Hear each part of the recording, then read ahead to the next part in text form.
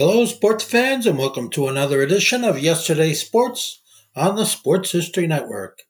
And make sure to check out sportshistorynetwork.com/giveaways.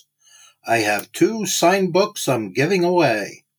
One is titled No Nonsense Old School Weight Training, and the other is Reliving 1970s Old School Football.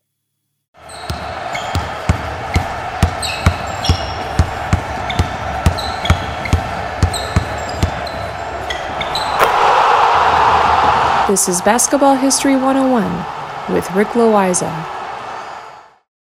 Welcome back to award-winning Basketball History 101, part of the Sports History Network. I am your host, Rick Loiza, and this is the podcast where we bring to life some of the forgotten stories from basketball history.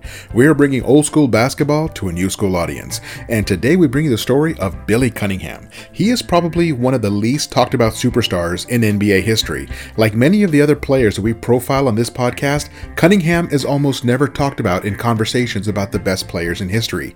That is one of the reasons I got the idea for doing this podcast, is to keep alive the memory of these great players. But despite all of this, Cunningham has continually been recognized by the NBA. He was named to the 50 Greatest Players list in 1996, and last season he was named to the NBA's 75th anniversary list. Both of those are incredible honors. The people who put both of those lists together, which include basketball reporters as well as officials from the NBA, regularly recognize the playing career of Billy Cunningham. Yet, that official recognition rarely makes it into the conversations you might hear among a group of basketball fans. The guy, once known as the Kangaroo Kid because of his leaping ability, was truly an incredible player. Now, I will be honest here, as I was planning out this episode, I did so simply because Cunningham was on the recent NBA 75 list, and I realized that I did not know that much about Cunningham's playing career despite all of my years studying basketball history. I knew of Billy Cunningham more as the head coach of the Philadelphia 76ers when they won the championship in 1983. Billy Cunningham, the coach, almost seemed like a mild-mannered guy. He wore glasses and never gave me the impression that he used to be a player. So, let us get into the kind of player that Billy Cunningham was. He was a 5-time All-Star, 4-time All-NBA. He was the MVP of the 1973 ABA All-Star Game, a member of the ABA's all-time team, and he was one of the core players on the 1967 NBA Championship 76ers team. I mean, the guy has all kinds of accolades and awards that any great player should have on their resume. He was inducted into the Hall of Fame as a player in 1986, but here is why I think he is not talked about more as a great player. For decent chunks of his playing career, he was not the best player on his team. Normally, when we think about the great players in history, many of these players spent time as the main guy of his team. Larry Bird, Michael Jordan, Dr. J, George Mikan, Wilt Chamberlain are just a few of the really great players who spent their entire careers as the main guy on their teams. And Billy Cunningham did not have that. He was one of those great players who fell into the same category as Dennis Johnson and James Worthy. Dennis Johnson is a Hall of Fame point guard who probably did not get the recognition he deserved because he spent a large part of his career playing alongside Larry Bird, Kevin McHale, and Robert Parrish. But that does not mean that he was not an all-time great point guard. Most players have no control over who is on their team with them. It is the same with James Worthy. He spent most of his career playing alongside Kareem Abdul-Jabbar and Magic Johnson. Again, not his fault, but it should not take away from the fact that he was a fantastically gifted player and one of the hardest players to guard in NBA history. Billy Cunningham spent a part of his career in that same situation. He was drafted onto a 76ers team that already had Wilt Chamberlain, Hal Greer, Chet Walker, and Wally Jones. This team was already stacked when he joined. Yet, he was able to contribute 14 points and 8 rebounds per game for his rookie season. That is incredible considering the fact that Chamberlain was gobbling up 25 rebounds per game. But nobody should have been surprised by his output because he really was that good. He was born in Brooklyn, New York on June 3, 1943 and was essentially a New York City kid. He played his high school basketball at Erasmus Hall, where he was the MVP of the Brooklyn League, and was named a Parade All-American as one of the best high school players in the entire country in 1961. He was 6'6" and could jump higher than everybody around him. He was like a vacuum when it came to rebounding. It seemed that he was grabbing every missed shot. With such a successful high school career, he then took his game to the campus of the University of North Carolina to become a Tar Heel. His record there was absolutely phenomenal. He was named All-Atlantic Coast Conference for all 3 years that he played on the varsity, and he was a 1965 ACC Player of the Year as the best player in one of the strongest conferences in the country. He once scored 48 points in a single game while at North Carolina, and also once grabbed 27 rebounds in a single game. For his 3 years playing at North Carolina, he averaged 25 points and 15 rebounds per game. These are monster numbers. Anyone with those numbers today would very likely be the first pick in the entire draft, or at the very least, a top 5 pick. Now, he was a solid pick coming out of the draft that year, but it was a loaded draft. Also coming out of college in 1965 were Bill Bradley, Gail Goodrich, Rick Barry, and Jerry Sloan, all of whom are multiple-time All-Stars and all of them fellow Hall of Famers. With the 7th pick in that draft, the 76ers selected Billy Cunningham. As I mentioned, he came in strong, averaging 14 points and 8 rebounds per game as a rookie and was named to the NBA's All-Rookie team. He continued to develop his game surrounded by other future Hall of Famers.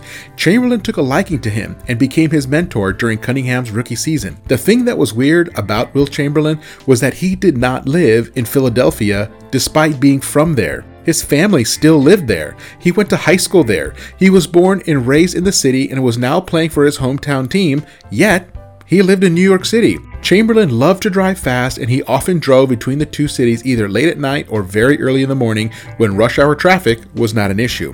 He could typically make the commute in 2 hours or less. Often, he would take Cunningham with him. He would say that he wanted to take a nap on the way back to New York, so he would have Cunningham drive. Cunningham would then spend the night in Wilt's guest room and then drive back with him to Philadelphia the next day so that Wilt could sleep some more. Essentially, Cunningham became Wilt's chauffeur for a year, but it was a great time to improve his skills without the pressure of having to lead the team. But his time would come. Now, this is a great place to take a break, and I'll be right back with the rest of our profile on Billy Cunningham.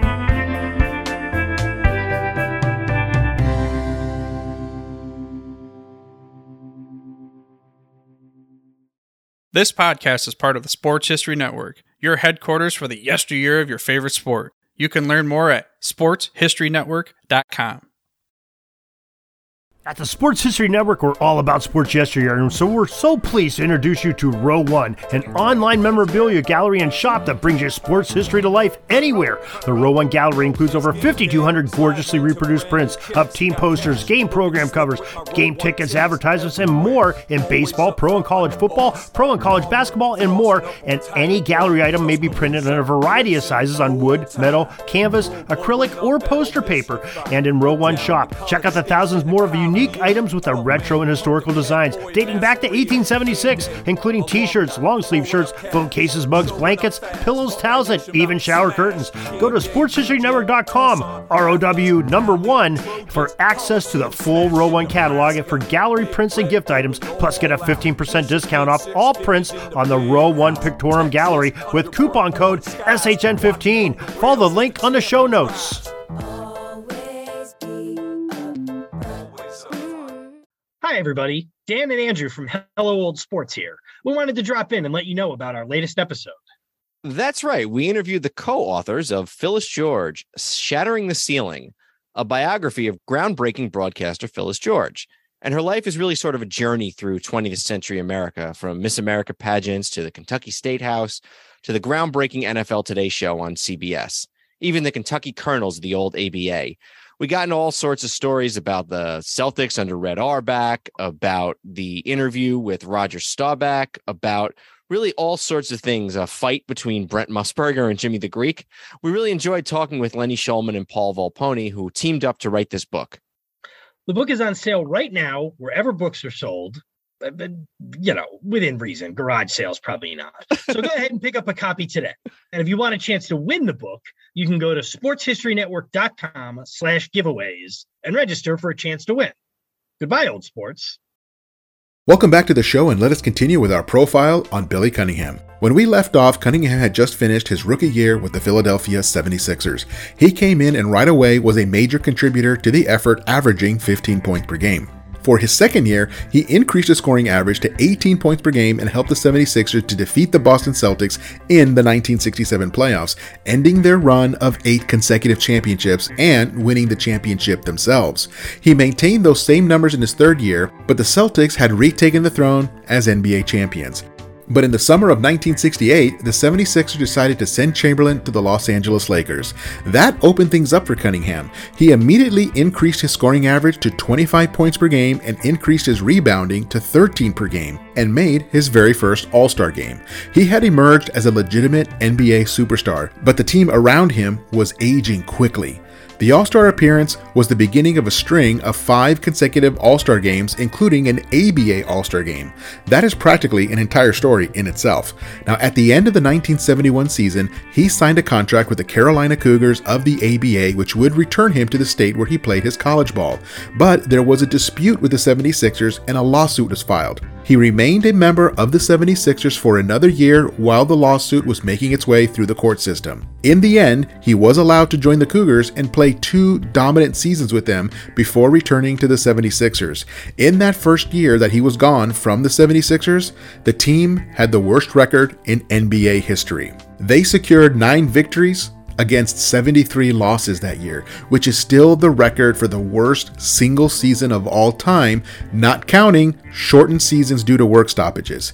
Cunningham returned to the 76ers in 1974, but the team was a shadow of its former self. Everyone from the championship team in 1967 was long gone, but the team was starting to put together something new with Fred Carter, Steve Mix, Tom Van Arsdale, and Doug Collins.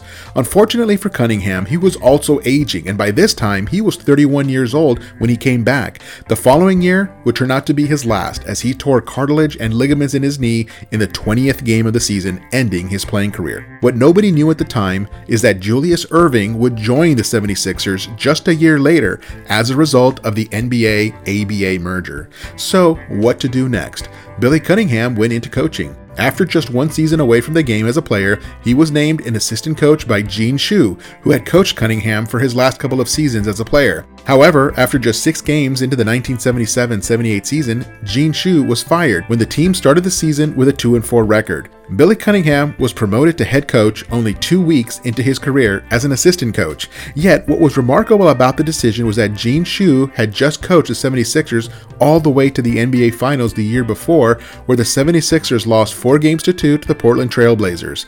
Now, you would have thought that the team would have given Shue the benefit of the doubt after a slow start, but the team felt that Cunningham was just what the team needed. And they were right. Cunningham only coached 8 seasons in the NBA, all with the Philadelphia 76ers. He went to the playoffs every year under his leadership, going to the NBA Finals 3 times and winning it all in 1983. Just going by the numbers, it is one of the most successful coaching careers ever. He won 70% of his games as a head coach. Now, technically, his winning percentage was .698. But that number is easily rounded up to 70%. The only coach in NBA history to win a higher percentage of his regular season games is Phil Jackson.